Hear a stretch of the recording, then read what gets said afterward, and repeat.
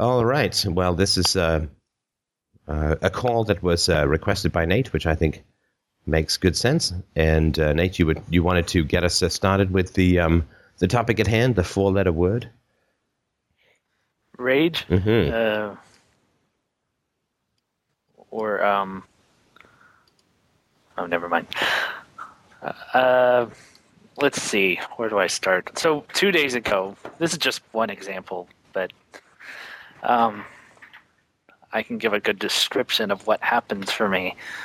In Houston, it's just pretty much car city. There's basically no public transportation or anything like that. I mean, there is, but it's nobody really uses it. So, And sorry, so what you're trying to do is start the conversation about rage by provoking my rage with wild tangents about public transit. Is that right? That's the goal? I'm not that interested in the public transit in Houston, but if you could just get to the actual meat of the matter. And I know it's tough to hear me say that, but go for it. All right. I'm just going to say I know beforehand that their traffic is inevitable and you know, there's always going to be wrecked. So, but whenever I get into traffic, I find it really hard not to feel, well, I guess that's not the goal, but I feel a combination of things like helpless, like really high anxiety to where it's really hard to concentrate on anything but the traffic, and like exasperation and a lot of anger and rage, and then I feel ashamed of all that at the same time. Right. And sometimes I can try to distract myself with like an audiobook or something, but when the traffic's totally stopped and I'm trying to get somewhere, and this is usually either trying to get home from work or trying to get to work on time. Sometimes I can think of your, analogy of the keys in the passport thing, and try to just remember that I don't have to be on time to my job. Really, it's not he's kind of a flexible guy, and just make sure I get in and get my work done, and that's it. So there's no rational reason why I should be freaking out, but I do. I'm sorry, there's no rational reason why you should be freaking out? Yeah, like for instance, I understand what it means. I'm not sure what you would base that on. Just basing it on something. Maybe that's just an assumption I have. I don't know. Maybe that's part of why I just sort of feel this shame about it. Like, I shouldn't be angry. I should know all these things. And I don't think I don't think that I've ever said we shouldn't be angry. Yeah, I think I have a strong association with that, this feeling of shame with anger. Right, because I mean, just to clarify the issue with the keys and the passport, I mean, that's once a year or two that might happen, right?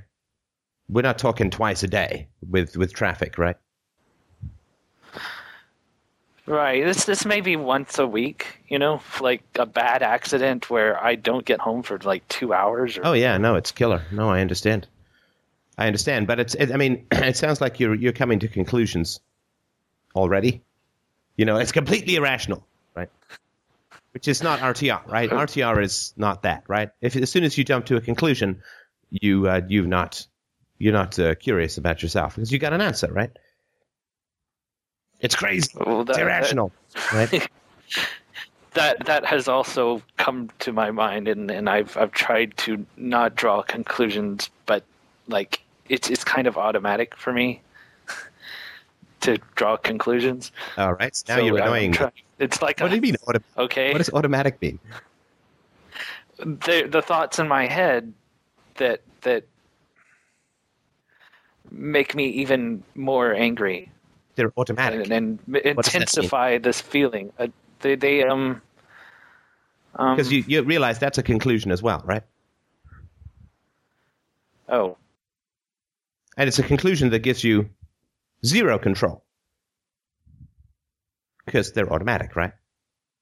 Like the beating of your heart, like you can't will that to stop, right? right. So you're helpless, and so you're just a conclusion machine about this, which is very typically the case with rage, right? Right.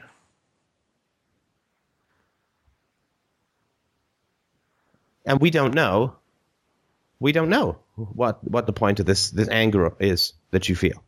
It may be a complete lifesaver. It may be trying to prevent you from having an aneurysm or a heart attack. We don't know, Okay. right? Right. But if you've come to conclusions about it, then there's not much point having a conversation, right? Because it's crazy and it's just bad, and it's like, okay, well, it sounds like you've got it all sorted out, so there's no point chatting, right? Right. Right, but it's the conclusions that I think are the thoughts before the feelings. Right. And if you say that those thoughts are automatic, then again, there's nothing we can do, right? It's like the operation of your spleen. Philosophy cannot reach that which is automatic in the body, right? Philosophy is about choice, right? And if it's automatic, then there's no choice. So what you're basically saying to me is, Steph, I'd really like a call about something that's completely impervious to change. I wanted to talk about how I could change these thoughts in my head. Yes, but if you say that they're automatic, right, They're not changeable. then they're unchangeable, right? So these are completely automatic, if I remember rightly. Oh.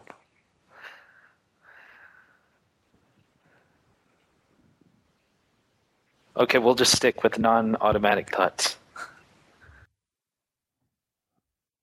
I'm not sure what that means. Well, if they're not... I'll just go with the idea that they're not automatic. You'll go with, no, are they automatic or not? Do you have any control over your thoughts and feelings or any, I mean, you certainly don't. The reason I'm so opposed to these conclusions is that they give you no control. They give you no because you can't be curious, you can't try and understand, you're not open-minded, it's like this, right? Right.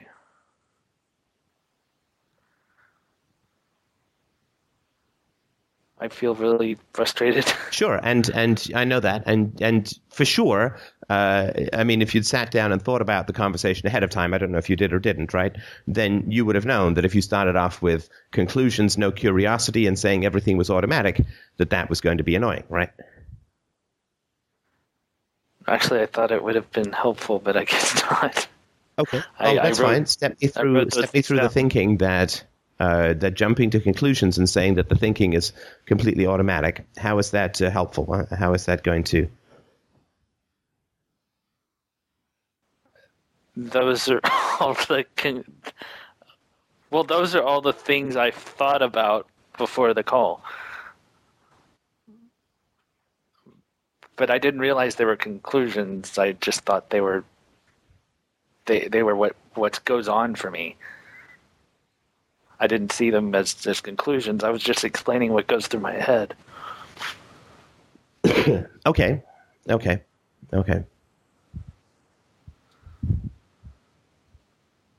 Does it make any sense when I say that they are conclusions? Like when you say it's automatic, it's crazy, and so on, and I shouldn't feel this way, that these are all just judgments, right? With no curiosity. Right. These are the thoughts that run through my head while I'm in the car in this rage state. Okay. Oh, I thought you were talking about what you think now about your rage. Oh, no. I was just explaining all the things that run through my head during the time that I'm in the car. Okay, and which of these things do you think is inaccurate? Oh, I'm sure they all are. I just don't know how to change them. I don't know how to stop them or figure them out, or because the it's like it okay. I just don't know what it is. So you're saying that you don't know how to work with these feelings of anger within you? No. Well, you do. Right? I mean, this is not your first time around the block when it comes to self-knowledge. And philosophy, right?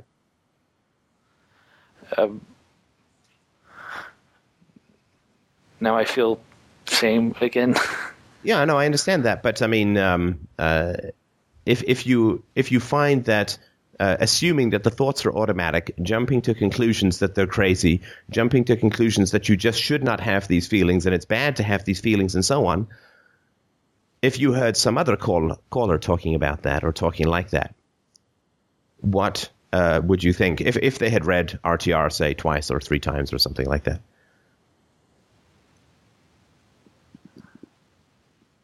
I'm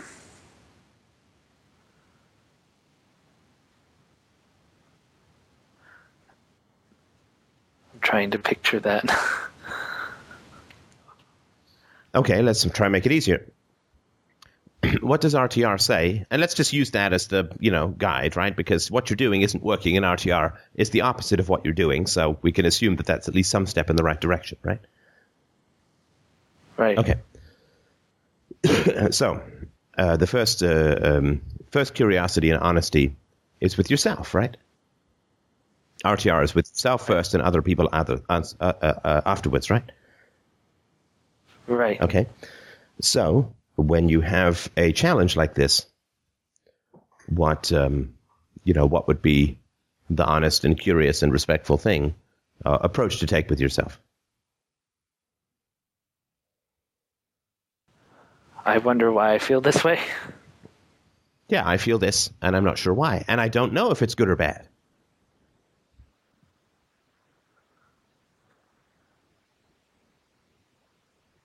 I mean, people kept saying to me, is this media stuff good or bad for FDR? It's like, I don't know. I don't know. I don't know. I'm ambivalent, right? Right. I'll have to see, right?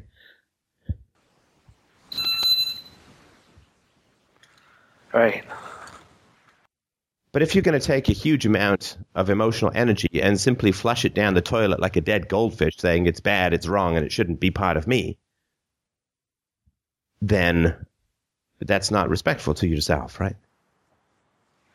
No.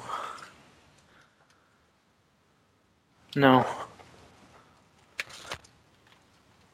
I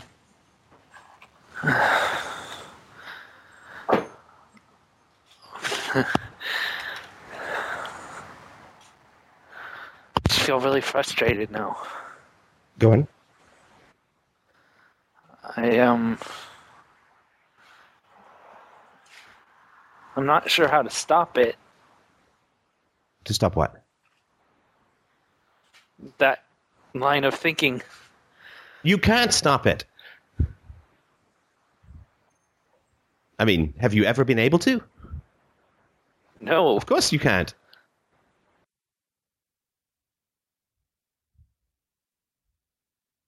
And that's the whole point, right? Everyone gets a seat at the table, right?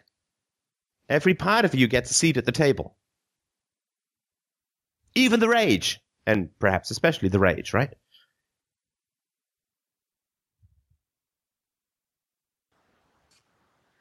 Right, so this is kind of like the critic. That which we treat as an enemy within ourselves only gets stronger, right?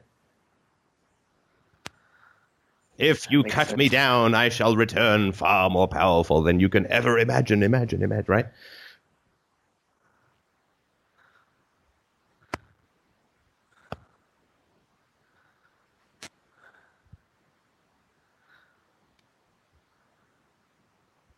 And you know all of this, right? Yeah, I do. I feel this lump in my throat and I feel really anxious and sad at the same time. Okay, go on.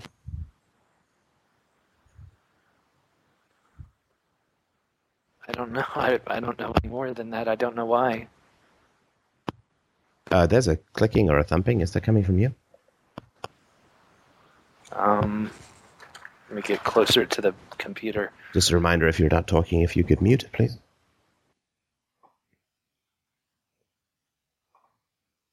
Okay, so basically we have this reality that you came charging into this conversation, and I give you, as a regular listener for some years, the respect of knowing that you know what you're doing, right? So you were attempting to create frustration within me, and were succeeding, right? Because you're kind of coming in like you're, fresh off the boat from Tasmania, right? As if we'd never talked before, as if we hadn't had conversations about your dark side, as if you'd never read RTR. I mean, not only did you read it, you read and reviewed it, the text relative to the audio, right? I mean, you studied it, right? Yeah. Right? And then you come in with the most anti-empathetic, anti-RTR, anti-honest, anti-self-respectful nonsense, right?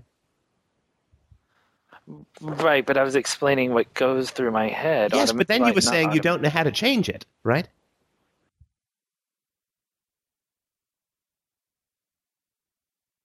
The metaphor would be that it's like you studied a fantastic diet book, right? That says, here's what you need to eat to lose weight or maintain a healthy weight, right? You study this book for 3 years, right? Oh, these diets. And then you call up the guy who writes the book and you say, I have no idea how to lose weight.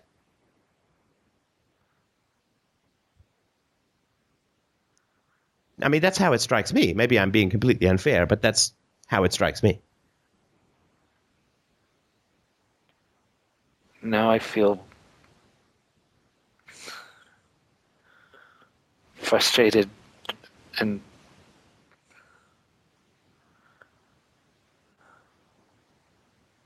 a lot of shame again. And you can feel shame if you want. I don't think that's not going to help in this particular situation. I just want you to be aware of what you're doing. I'm not trying to blame you. I'm not trying to put you down. I just want you to be aware of what you're doing, right? Right.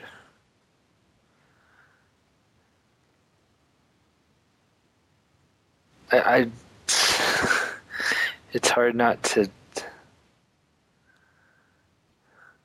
I should know this. You do know it.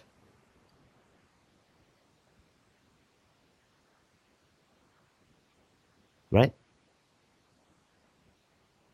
This is all stuff that you know.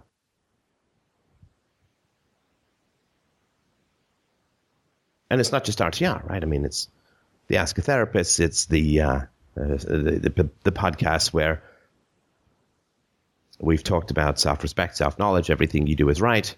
Your feelings are valid. Curiosity with the self is the foundation of empathy with others. I mean, this is probably 100 podcasts, right? And a book. And On Truth could be considered in that category as well, right? Right.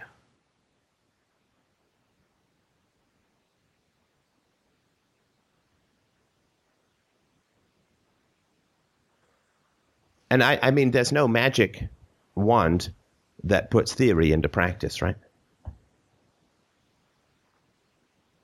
That says, okay, now I've read 50 diet books, so I have to put down the Twinkie, right? And I don't know what makes it go from theory to practice. I don't know. Genuinely don't know.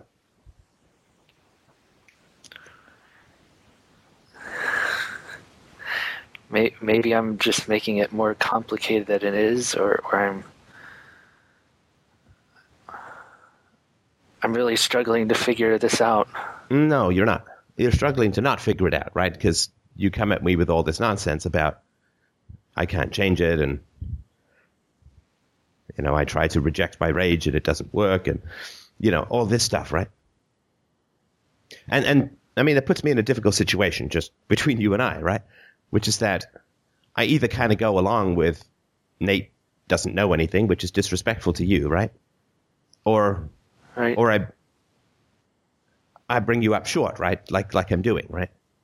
And say, well, I'm experiencing frustration, and I think it's because you know all of this stuff, and you're speaking the complete opposite, as if we've never talked before, and you didn't ever study this stuff for years, right? Why am I doing that? Well, it's because, we reproduce in others what we repress in ourselves, right?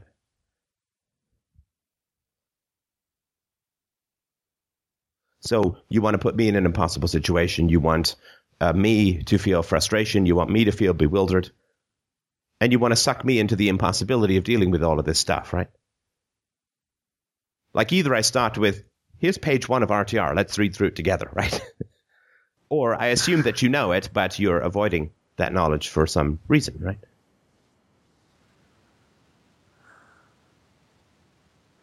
For some reason. I don't know if it's because I feel so anxious right now that I can't think very straight.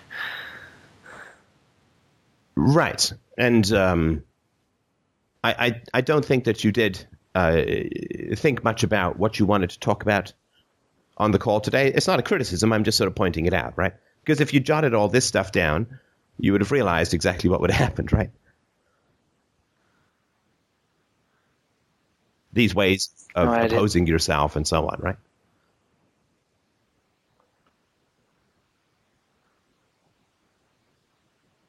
I should have probably journaled about it more. And that's fine. I mean, it's fine that you didn't, right? It's just important to note that you didn't, right? I mean, it's like you can do it or not. It's fine with me either way, right? But we just have to be curious about why not, right?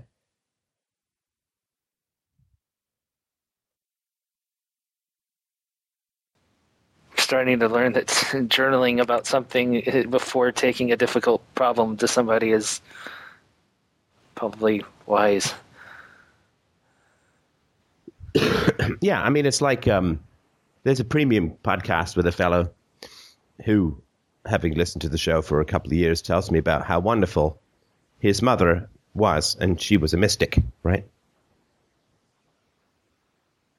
And he says this with all apparent sincerity, right? Right. That the complete opposite of every value that I talk about, and I think is reasonably proven, is wonderful, right? And he doesn't notice it, right? Until I point it out to him.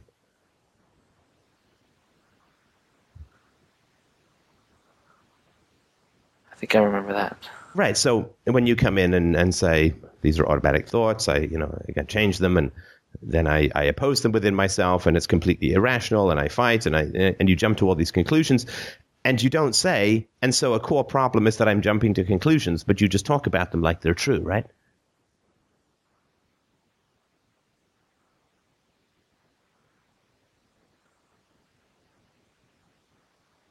Right.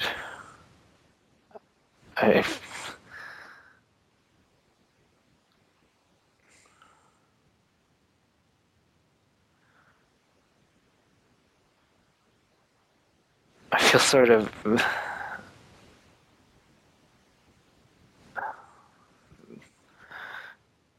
high anxiety and anger at the same time. Sure. And I don't know why. I don't know if it's you or me, or because if I came in and did that, then naturally you felt frustrated, I could see certainly why you would be frustrated.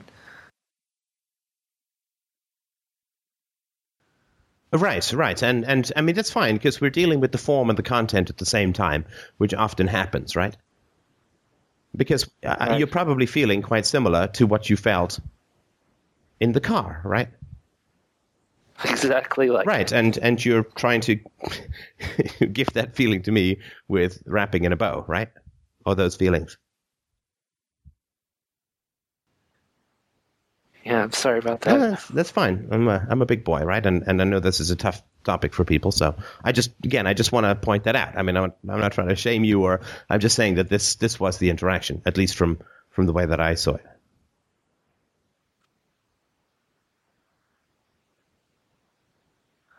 All right, so that's kind of how I'm feeling in the car. I'm sorry, I didn't mean to make you feel it, but Well, you didn't make me, but you were certainly doing your best to lob it over the wall. But yeah, so this is what you feel in the car, right? right. I'm sorry. And generally, and this is again all nonsense theory, right? But this is sort of the way that I work with the question of rage. Generally, rage for me is anger plus helplessness plus self-attack. Right? So when you are in the car trying to get to work, you feel anger at the delays, you feel helpless to get to work any faster, and you self-attack like, I'm going to be late. I should have left earlier. I should have whatever, right? Right. Does that seem reasonable? Right, or I self-attack for being angry and helpless, and yeah, it's just I perpetuate it. Right. Because, when you're angry and you... Okay, so let's look at a situation where we have anger without helplessness. So let's say that someone grabs a bag of yours and you just chase after him, right? Yes. Or let's say a dog. Let's make it even easier, right? A dog or a child grabs something of yours and runs, and you'd be a little angry, but you wouldn't be. But you would act, right? Right, I'd go after him or something. Right. And so you would not be self-attacking in that moment, right? Because you're acting to deal with the problem, right? Right, I can get away, or I can go, or I can get him fight or flight. Right, fight or flight. So if you can act, then you can you will not self-attack, and you will not feel helpless, because you're not helpless. You're acting, right? Right. Yeah, I kind of wrote about this recently. Right. So if you are, let's just say, I don't know, a situation we've probably all been in. You're in a lineup somewhere, and someone cuts in line, right? Yes. And how many times do we sit there and debate with ourselves? Should I say something? Am I a chicken? How do I put it? And we get worked up, right? I've definitely had that problem. Right. So in that situation, we have anger, but we also have helplessness and self-attack, right? Does it really matter? Am I being a coward, but I don't want to? I'm scared, right? We go through all of this stuff, but because we don't act, we feel helpless, and we also self-attack, and so the anger, and that makes us enraged, right? And it doesn't mean that we're going to pull our hair out or anything, but it does mean that it's different from the anger when a dog grabs our bag and runs off with it, right? Where we chase after it. That makes sense. Or we've got a $20 bill and the wind takes it. We're angry, we're frustrated, but we go and get it, right? Right, in the case of the line guy, are we being petty if we bitch about it to the guy? Right. Or something. Do we feel dominated by the rule called, I don't know, oppose injustice or something like that, right? Right. So, I mean, if we look at those three, and there may be more, but maybe these aren't even the top three, but these seem to me the three important components to rage, which is anger plus helplessness plus self-attack, right? Right. I mean, we may feel angry, and we may also feel helpless, but we may not feel self-attack in that situation. So, for instance, if a flight gets delayed, we may be angry and we're also helpless because maybe we can't change the flight or whatever, right? But we don't self-attack, right?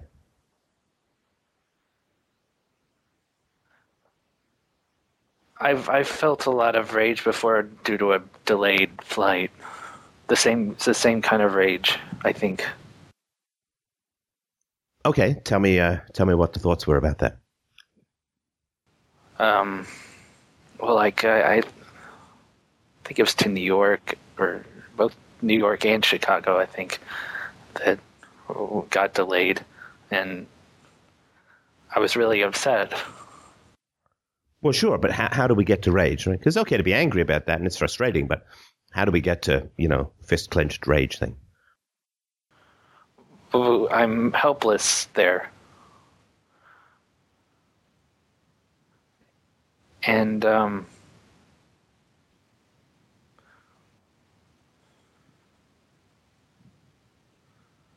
trying to remember that time and where there might have been self-attack. Maybe that I blamed myself for not scheduling an earlier flight like I had planned, or... And where were you going when this happened? In New York. But for the FDR trip? Yeah. Right. And just out of curiosity, when you were delayed, what did you feel that other people's response was going to be that when you showed up late in New York? That they were put off and had to change their schedule and come pick me up at another time. And so you didn't feel that they would be sympathetic, right? Oh, right. Right. Whether it's true or not, that's kind of what I felt. Right. So this is a kind of self-attack, but it's an anticipation of the attack of others, right? Right. Right.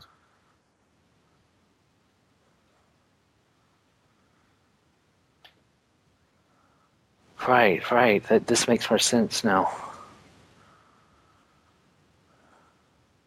I can think of so many other situations where I felt the same way, afraid my boss would question me about why I was, 10 minutes late. Right. And this is the impossible. I'm sorry. Go ahead. It's like even when rationally, I don't even know if the guy knows, whenever I'm there. So I, it's a fear that I have that doesn't seem to compare to reality. Right. Okay, so I mean, I think there's some common components that we can work with this, right? Which is that you can't do anything about delays in traffic, right? Right. I mean, you can, right? I mean, when I would end up in that situation sometimes, I would just pull over. I would pull over and have some dinner and resume my trip in about an hour when the traffic had cleared up.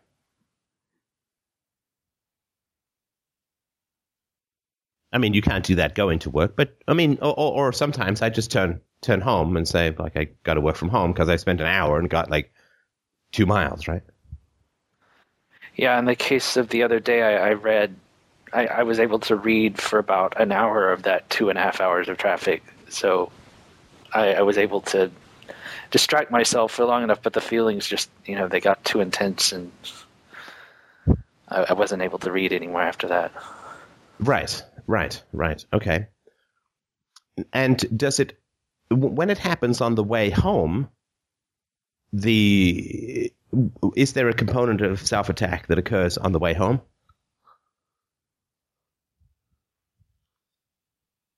It would seem less so than going into work, right? I know that I'm angry that at my night, that I had things I wanted to get done or do, or things I wanted to enjoy, or things I wanted to do that night. But I think the self-attack in this case was for feeling angry. Right. Okay, so you felt angry, and then you began to say, it's bad for me to feel angry. Is that right? Right.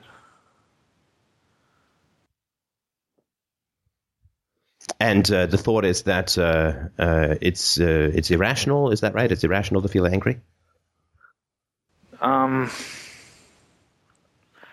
That with all this effort and investment of time I've put into self-work, that it must have been all for naught because I'm angry.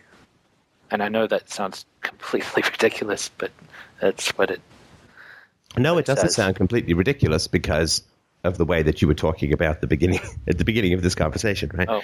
That you're still a bit shy, as are a lot of people, of putting the theory into practice. And I include myself in that number from time to time as well. So I'm not sort of hurling bolts from a high thundercloud here.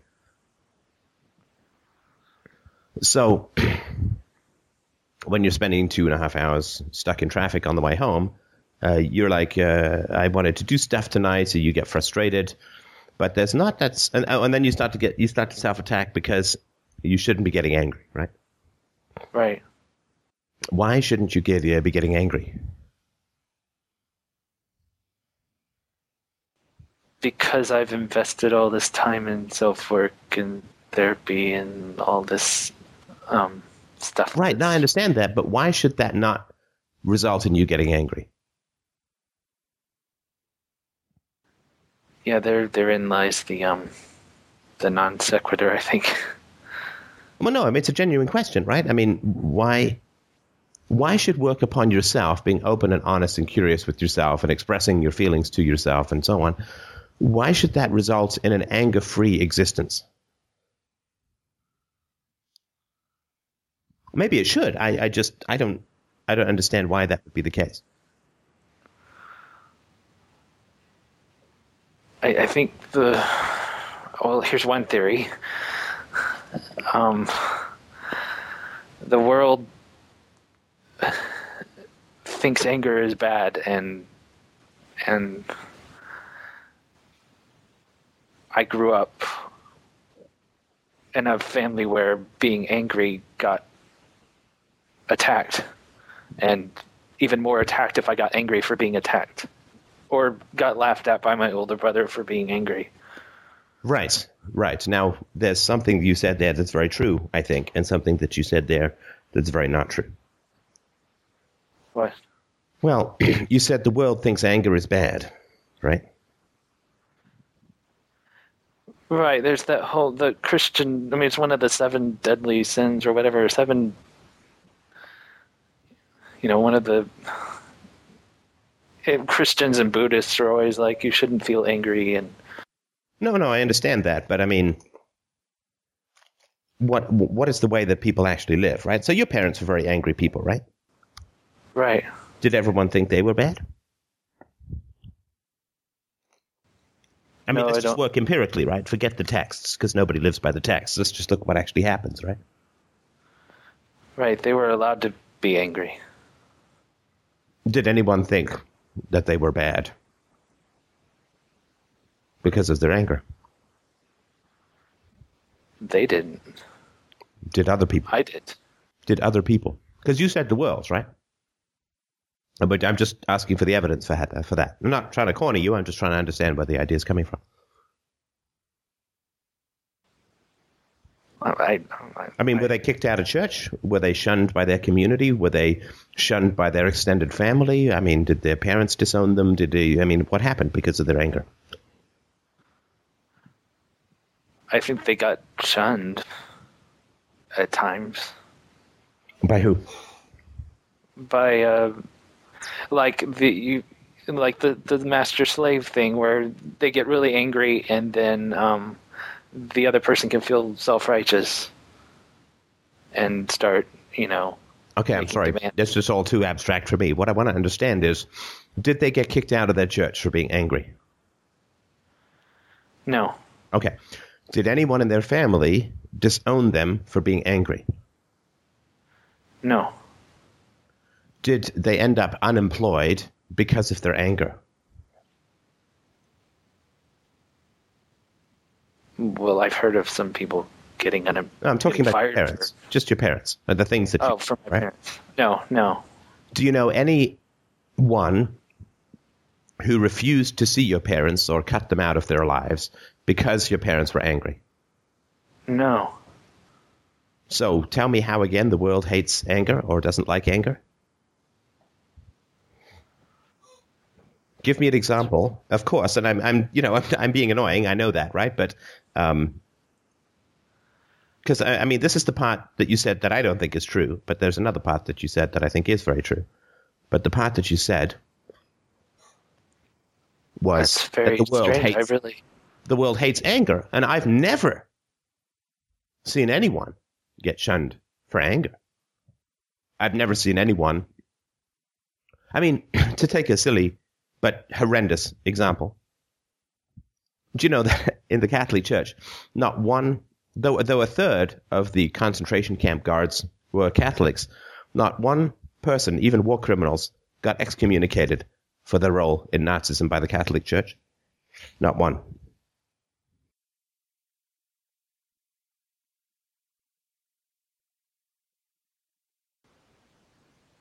This is just kind of shocking, or it's very interesting too. I didn't realize that. I mean, this is something that I've always thought. Look at, I mean, would you say that the invasion and slaughter of Iraqis was an angry action? I mean, it's the ultimate genocidal rage, right? For sure. And Obama pats this guy on the back, right, and thanks him for his service to the country. And people are, they may not like him, but not because of this rage, right? So I don't see how Maybe it's because everybody's afraid of the angry people. Well, it could be for sure. It could be for sure. But forget the theory, just if you don't mind for the moment, and let's just look at the empirical facts. That it's hard to find an example in the world where someone is shunned or rejected, particularly by institutions, because of anger. I mean, I had teachers who yelled at me. I got caned. I had priests who yelled at me. Other adults who yelled at me. It seemed to me that the world ran on anger and intimidation and rage when I was a kid. I mean, maybe it was different for you, but You're right. That's. So what? Okay, what did I say that was right then? Well, what you said that was right, in my opinion, was that it is very true that the world hates rage, but only in slaves. Right? I mean, the masters are allowed to get angry. The slaves are not, right?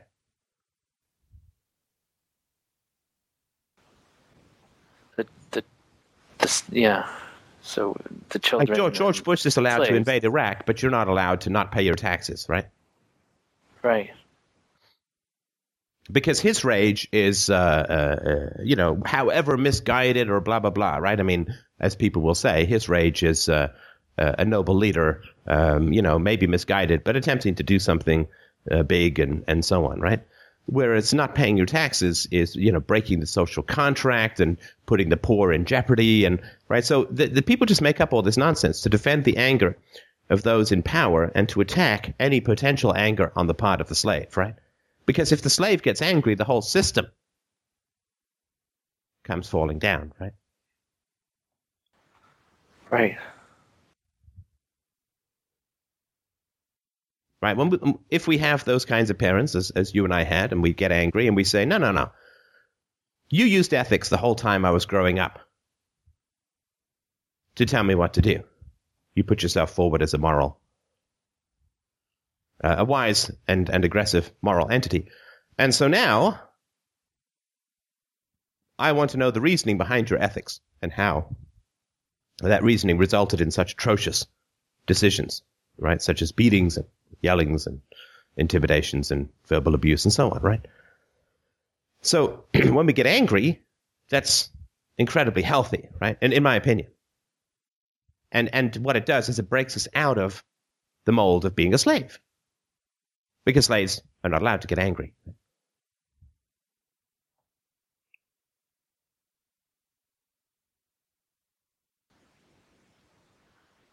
this really resonates with me. Right. So, yes, the world hates anger, but only on the slaves, right? The world worships and fears and always gives way to anger on the part of the masters, right? Because if the slaves get angry, then the masters are out of power? Well, if the slaves get angry, the masters attack, and then everyone recognizes that there's a hierarchy. Whereas if you can keep the slaves shut up and stare at their fucking toes, then nobody provokes the masters and everyone can pretend that we're equal, right? Right. Right. Why is it that those who confront our parents on their knowledge of virtue and truth make everyone so angry?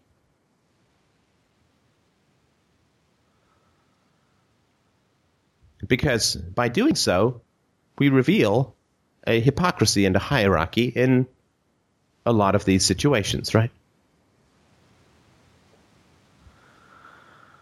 Right.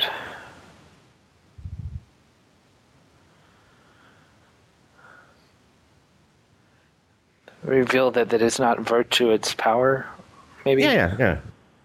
And it's worse because it's power that uses virtue. In other words, understands a child's desire to be good, understands virtue and uses it to accomplish evil, right? Power, destructive power over children. To turn them against themselves. Yeah, sure. And so the reason that I'm pointing all of this stuff out is that if you don't have this distinction in your mind, then you will be very ambivalent about anger, right? In other words, when you are trying to diffuse your own anger, you are being both master and slave to yourself, right? That sounds right. Go on. It fits. Yeah, so this this kind of gives me a UPB solution to the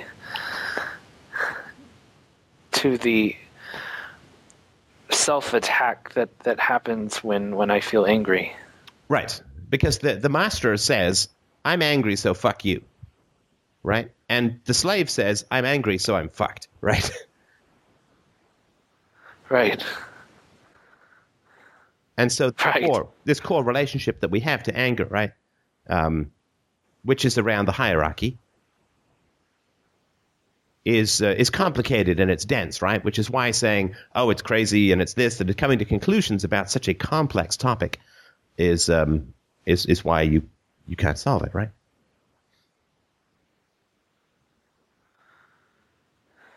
It's kind of like your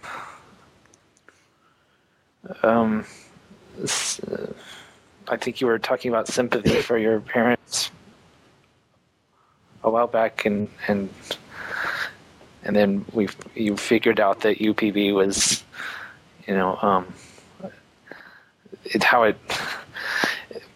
how they used ethics as a justification for punishing you, and therefore, oh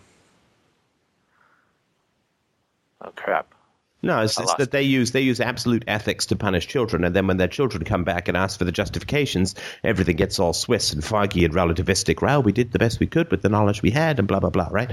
Whereas as a kid, you were never allowed that defense to say, well, I did the best I could with the knowledge I had, right? Right.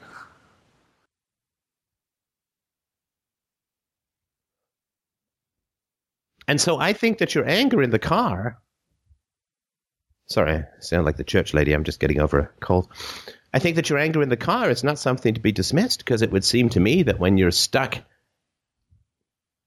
sitting in a little cell for 2.5 hours, that's kind of like being a slave, isn't it? It is.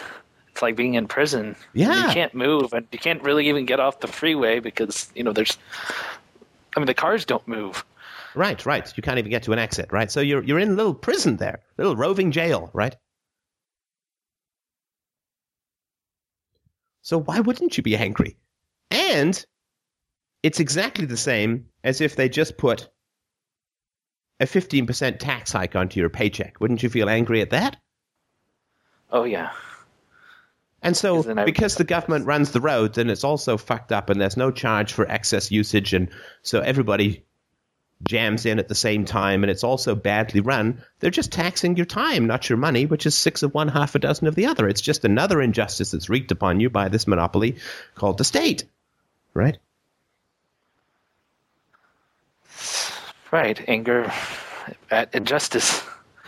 Now, but where your anger becomes rage is you feel helpless, right? Like there's no alternative. I thought it was in addition to self-attack. Yeah, no, I understand that, but let's go with the helplessness first, right? First comes the anger, then comes the helplessness, then comes the self-attack. Right? Because helplessness triggers all of these historical feelings in us, right? When we were kids, we were helpless, right? So we get attacked and we feel... And so I think it goes anger, helplessness, self-attack. I mean, that's the way I experience it when that happens to me. But maybe just be me, but let's just work with that as a template. No, that fits. That fits for me too. So. Right. Okay. So why are you helpless? Well, okay, I can't move. I can't go anywhere. I can't do what I want to do. I've got that in the car. What I mean is, why do you have a job where you have to commute? I'm talking big picture here, right? Well, because I can't get my house sold for another couple of months, hopefully.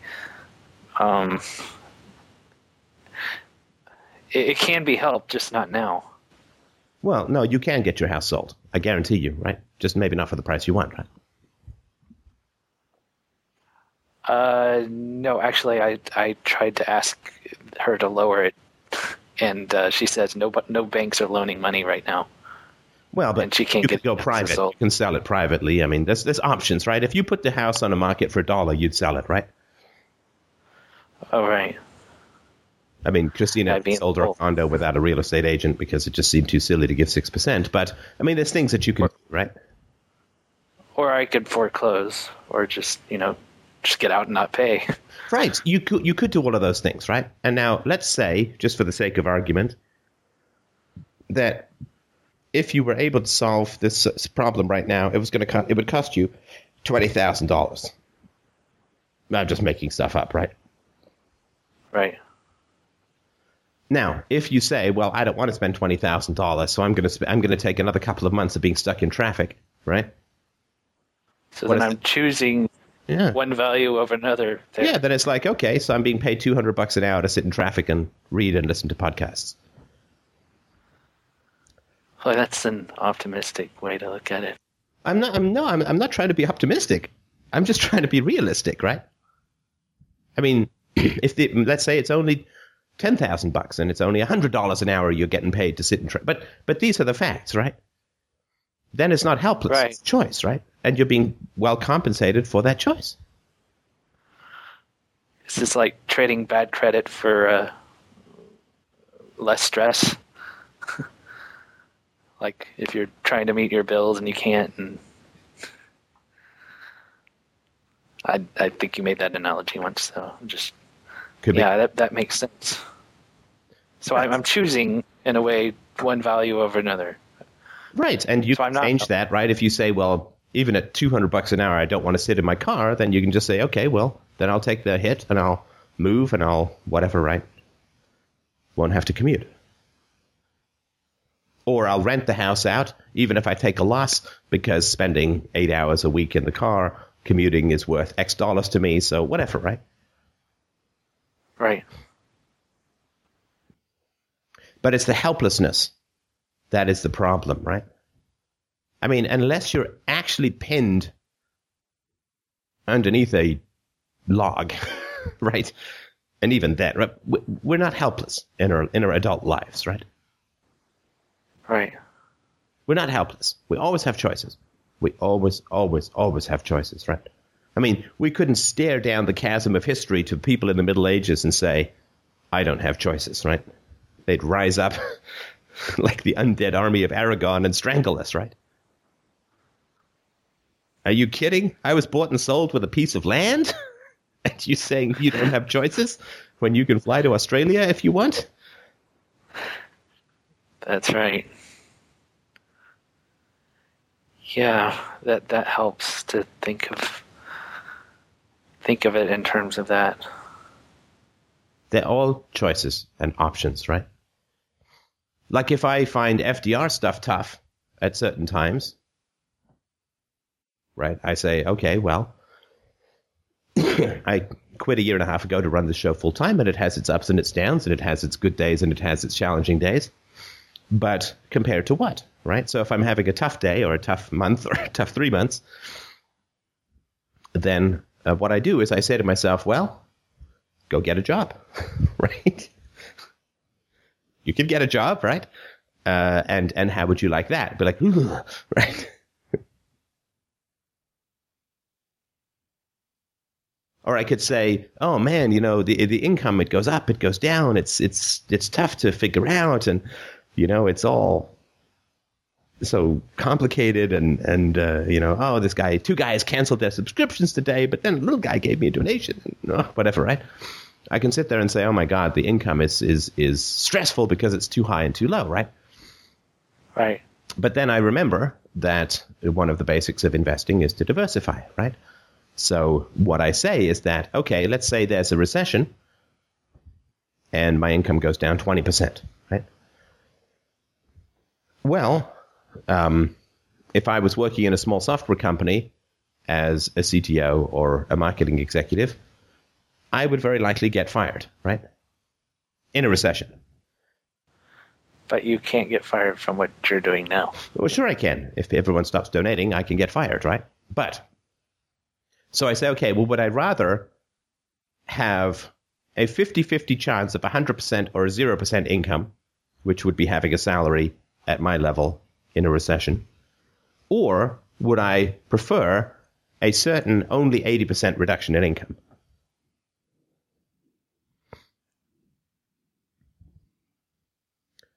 And I prefer the 20% reduction in income. That's predictable, that's manageable, versus 50-50 chance of 100% or 0, and going into work worrying about that every day, right?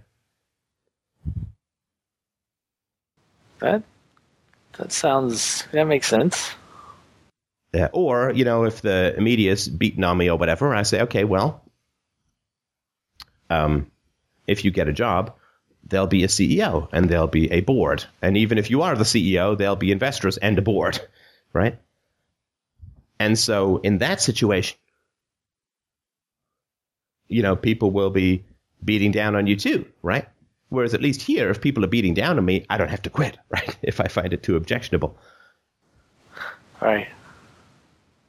So it's not like if I go back to work in a corporate environment or entrepreneurial environment, that I will have no problems, right? The only people who have no problems are the people with dirt in their mouth and coins on their eyes, right?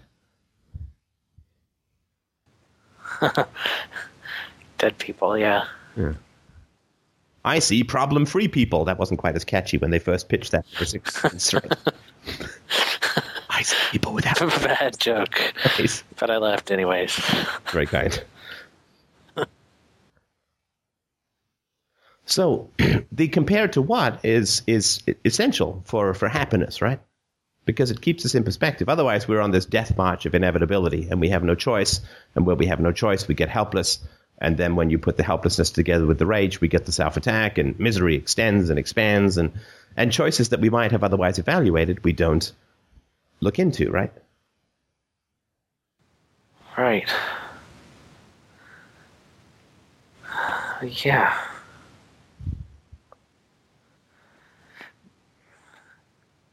No, I won't say that because then I think I tried to frustrate myself there for a second, but and this is what happens, Nate, when you just say, I don't know whether this rage is good or bad. I don't know what it's trying to tell me.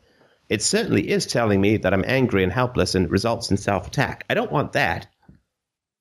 So let's look at the anger. Well, I can't control my anger, right? Because anger is a primary emotion. But helplessness is not an emotion. Helplessness is a conclusion, right? Knowing the difference between emotions and conclusions is an essential aspect of wisdom and peace of mind, right? We can't affect our emotions, but we can absolutely affect our conclusions. And I knew that theory. I wasn't putting it into practice. Right. That's when you say the thoughts are inevitable. What you're saying is, I don't know the difference between a thought and a feeling, right? Which is wrong. 'Cause I do. Yeah, you know the difference, right? And your anger is absolutely telling you that something is off balance in your life. And it's really trying to help you. You know, getting that feeling of, I so do not want to be in this car for 2.5 hours is valid. It's important. It's got useful things to tell you. Like, move closer to work. Right. Or if you're not, at least remember that you'll be well paid not to. Right. So it's not helpless like I'll take $200 an hour to sit in a car. It doesn't mean you'll never get angry, but it means you can remind your anger that, you know, if you sold out, you got a good price, right?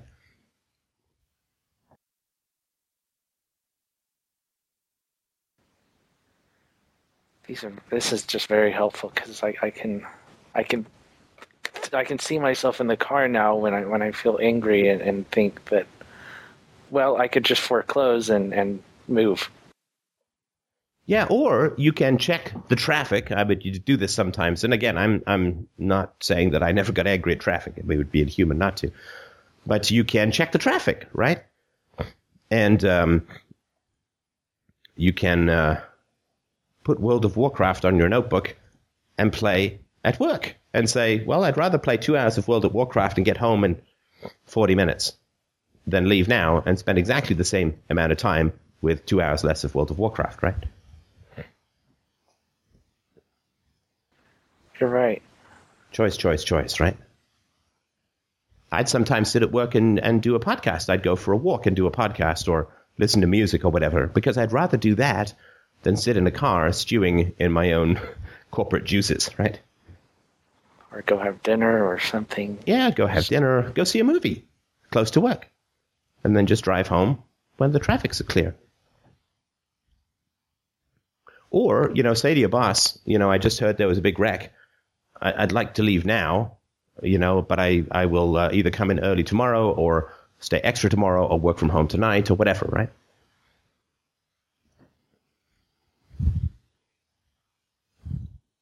But it sounds like these sort of choices escape you, and your day becomes sort of like a slinky going down the stairs, right? Just this inevitability of rolling physics where you end up stuck in this car, right, with no choice.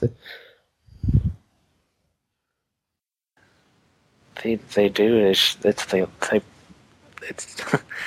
I don't know if it's that when I feel anger, and it could be that it's not anger then helplessness then self-attack, but anger then self-attack then helplessness, because if I'm not thinking of these things that I already know, then it must be because I feel a lot of anxiety and my heart's pumping and my brain has shut off my neocortex and I'm not thinking of these things.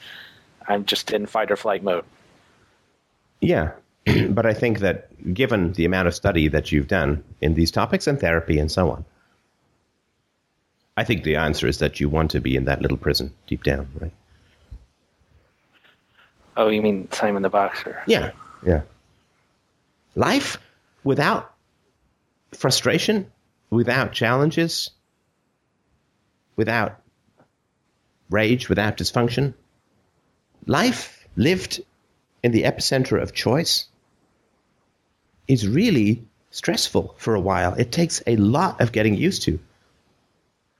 I mean, I'm feeling it myself a lot lately, right? I got everything. I've got the most meaningful job on the planet. I get to have these amazing conversations with people like you, which do a huge amount of good in the world, I think. You know, my wife has a thriving practice. We have a beautiful, healthy baby. I mean, what What could I conceivably ask for that I do not have? That's stressful for me. Because I'm a fighter. I'm a scrappy, lifted himself up by his bootstraps. From paperboy to CTO, I'm a fighter. And I find it very stressful. You know, like you've been riding a bike in a crappy gear up a hell of a long hill, and then suddenly you're down the other side, and you don't know what to do with your legs, right? Right, I'd crash. Well, it's disorienting. It's weird. Yeah. It doesn't feel right. Although when I sit and think about it in the moment, and I think about in the present moment and just how everything is right now compared to the way it was 2 years ago, Right. It's an amazing feeling. Yeah, I mean, it beats getting divorced from Rachel, right? Yeah. Maybe with a kid, right? We're still living with Stephanie, or who knows what have been Right. would have happened. Right.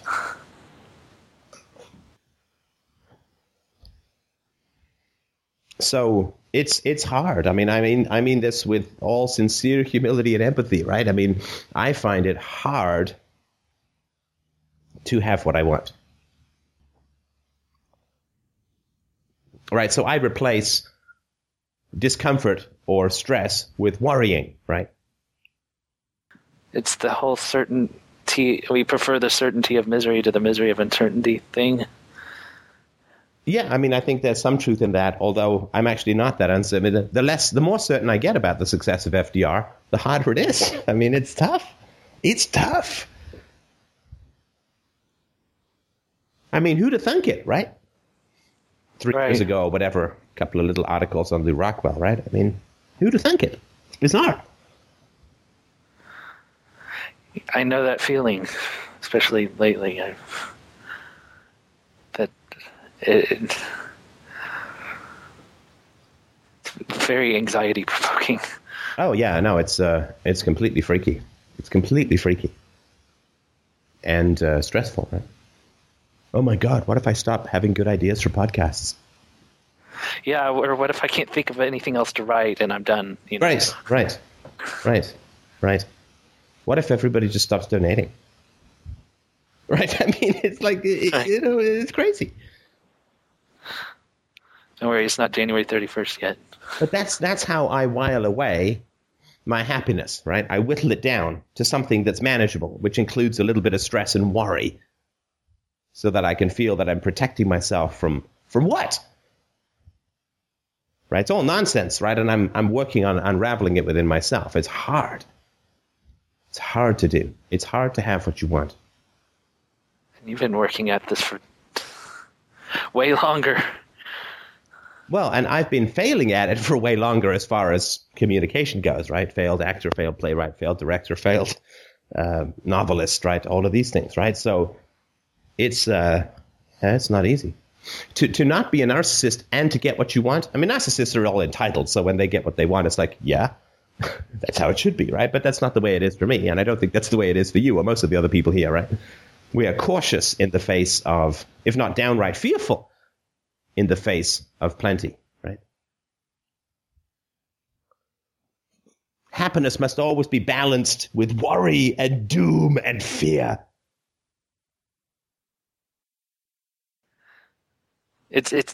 Yeah, and now I'm starting to really emotionally relate to that, to the going down the hill with a bike, because, you know, it feels out of control. It feels just I'm bound to run into a wall. You know, if I'm this happy, then I'm moving too fast. Oh yeah, and this is as close to human nature as we're ever going to get, right? Which is that the most successful tribe would always sacrifice the most animals to appease the gods, right? When we become too happy, predators begin to materialize around us, right? In our minds.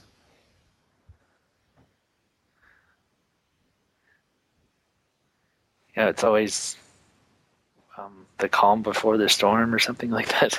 Oh yeah, and it's always, I mean, it's reinforced in every movie you'll ever see, right? The guy who's really happy always gets an axe through the head or something, right? I mean, it's always the case, right? The guy who's enthusiastic, who signs up for infantry in the First World War, gets mown down by 12 million bullets, right? I mean, happiness is always followed by savagery and attack, right?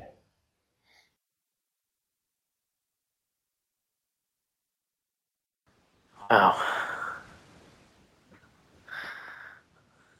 I didn't. These calls are always very surprising at the end. And, it's like I had no idea where it would end up. Well, it's, this is what's going to be tough for you, right? Is that if you take this, and the reason I'm mentioning all of this is if you take the practical suggestion that I made about. Sorry, I just wanted to mention I just noticed people in the chat room were saying, well, the higher you are, the harder you fall. But that's assuming that unhappiness is the ground and everything above that is not where we should be, right? Which is part of the same thinking, right? What if we're artificially depressed like a balloon held underwater, and to relax is to bob to the surface? And I've felt this way about, becoming available to starting to date and things like that. Yeah, you're going to want to present worrywart, Nate. I guarantee you. Yeah, because it's like, okay, I've been in all these dysfunctional relationships. Is it more like it's been raining my whole life, and it suddenly stops raining, and I'm not sure if this is normal, or is it more like my leg has been broken my whole life, and it's finally healed, and I can walk now, so it feels different, but better? I think those metaphors are tough because they don't reflect the fluidity of the situation, right? So the reason I brought this stuff up is I made a couple of minor practical suggestions about ways to think of you being in the car and being paid for it, or ways to avoid getting stuck in traffic, right? And what that will do is it will chase the demon of rage out of that particular situation, which is dangerous, right? Because at least in that situation, you know where he is, right? Right. If you chase him out of there by being more proactive about the time you spend in traffic, then where does he show up? Maybe you sprain your ankle. Right? Maybe you stub your toe. Maybe you make a big mistake at work, right? At least this has been my experience in life, right? That I'm really wrestling with trying to make sure, like, since FDR started, I've always had some damn thing wrong with me physically. I got a shoulder pull, or my forearm is sore, or something happens. It's because I think, and I genuinely do believe this, and it's starting to pay off in terms of working my way through it. It's because I have such an excess of happiness in what it is that I'm doing that I have to compensate, right? Because too much happiness is tough. So it's kind of like I stopped getting into these relationships for a year or so, and then he kind of escaped into other areas, and no, maybe I'm no. That's, I mean, he goes into a. I mean, goes. No, I'm making it sound deterministic and like I'm not responsible, but well, no, it is unconscious, right? And the responsibility is to make it conscious. We can't be responsible for the unconscious, right? That's like saying we're responsible for our dreams. Well, we're not responsible for our dreams, but we are responsible for trying to understand them, right? Right. So it's really hard. That's why I was saying, I don't know if the media attacks are bad, because it counterbalances the joy of Isabella. You know what I mean? Like, it's like, now I know where the devil is. Huh. Yeah, the giving me these choices, or not, you didn't give me them, you pointed them out. They were there all along, but having these choices, I've just sort of noticed where I have choice, I'm happier. And having these choices, I I'm trying to. Well, this is something I'm working on. Whether I'm actually succeeding or not is another question. But in some areas I am. But trying to change my language from deterministic language to choice language, and I think Greg had made a post about his class that he's taking, the I can't remember what it's called, the managing the negotiation. What do you call that? Mediation. Mediation, about changing the language to where you become responsible and don't, while at the same time you don't take the responsibility of other people. Right. So, and I understand yeah. all of that, but my objection to these tips, and they're very good and they're very helpful, is that, at least for me, it does not solve the underlying problem, right? Like, if someone were to say to you a couple of years ago, Nate, in a couple of years, you're going to be off drugs, you're going to have a secure income, you're going to have not dated for a while and not have avoided marriage to a complete lunatic woman. Your health will be good, right? You'll be involved in a philosophical conversation, the like of which the world has never seen before. You'd have said, what? Oh, and don't forget my website and all the articles. Right, and you'll be writing to an appreciative audience. And you'll be invited to speak at a psychohistory conference. Right. What would you say? I would not have believed it. That sounds like another guy. No, but let's say that you accepted it.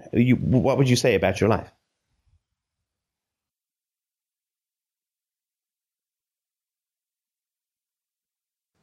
Well, I better get started. What would you say? See, you even can't say it, can you? Maybe I'm not following you. You would say about the life that I'm telling you about a couple of years ago, if you knew where you were going to be now, you'd have said, that's about as good as it's going to get, right? I could not ask for a whole lot more. Oh, right. But now you're enraged in your car. Do you see how the tips don't solve the underlying issue? So is it remembering? Oh. No, see, even remembering is a trick, right? Right. That doesn't work. So you're still struggling with this. So yeah, I mean, I'm struggling with it, but I'm externalizing it, and I think in a positive way, and just reminding myself that happiness is dangerous, right? Because people see happy people, a lot of them, and what do? Attack. Yeah. Or throw the wet blanket on them, like I was saying. So, yeah, that's it is dangerous. Yeah, I'm not crazy. I'm not crazy. It will always be dangerous, or it doesn't matter to me. It's not going to stop in my lifetime. I guarantee you that, right? Right. Happiness is dangerous because happiness reminds people that misery is not an absolute, which puts responsibility back on them, which makes them aggressive, right? For sure. And that's why, it's good to talk about the rage and where it comes from and this and that and how it's interfering with your happiness. And I think it's good to remind yourself of the choices and all that's good stuff. But in my experience, it's just pushing one side of a balloon, right? You've got to look at the big picture. And there's no trick as to how to stay afloat in new happiness, right? It's just no. And we see this happening all the time in this community, I'll end up with this, right? I see this happening all the time, right? People have a breakthrough and then they fuck something up, right? Hey, I'll offer myself up as the everyone does it. Everyone does it. They have a breakthrough and then it's like, oh shit, too much happiness. I've got to regress. It's pretty much a constant. Yeah, it is. It's constant, right?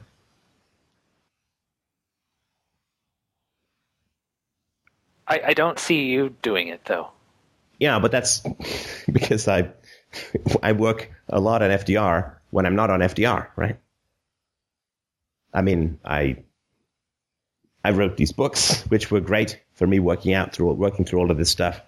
I have notes. I do podcasts, which I never release, right? Which end up being just for me, right? So, and I talk with Christina all the time, and right. So I have a lot of work that I do to try and avoid this stuff, and I'm more aware of that as a danger, right? And I'm certainly becoming more conscious of it as a danger. That happiness is,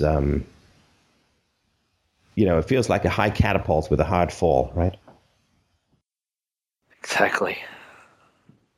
I like the metaphor about unhappiness is, well, even if this isn't true, that unhappiness is the ground and anything above that is, right. That's what Freud said to a patient. Patient said, "Can you make me happy?" He said, "Good Lord, no." Yeah, I've started reading more when I was Sorry, let me finish. to tackle this. He said, "The best that I can do is to return you to a merely ordinary state of unhappiness rather than a pathological state." Yeah, he was a big pessimist. I'd kind of. Or was he just realistic, right? I don't know, right? But I'm just saying we're really pushing the envelope as far as human happiness goes, in my experience. We're really pushing the envelope as far as human happiness goes. And, right, it's what Demotte says about war, right? It's when the country has the greatest economic progress, it has to sacrifice it all in a war, right? Because too much progress makes people very anxious, right? All of the 19th century wealth was destroyed in the First World War. After the boom of the 90s comes the wars in Iraq and Afghanistan for America, right? And England.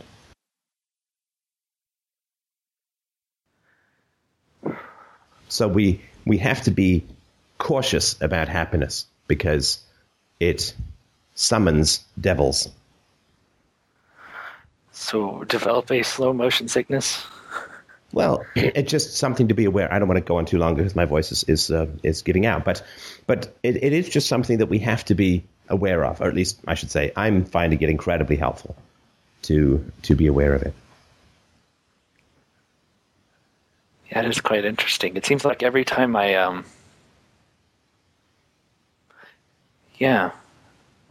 like lately it's been my car because now it's got like 3 big scratches on it. It's like I have to be really careful now when I drive.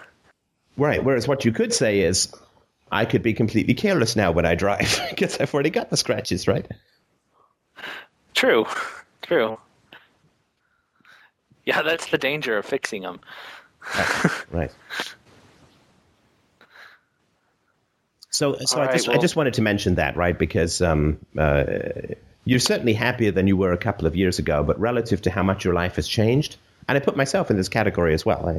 I'm still working through all of this stuff, but I mean, I'm much happier now than I was 10 years ago or 5 years ago. But even relative to how much I've achieved in those time frames, why am I not permanently ecstatic? Well, because it's scary. Because it feels like I'm, I don't know, running out into Sniperville with a glow suit on, right? Look at me, I'm happy.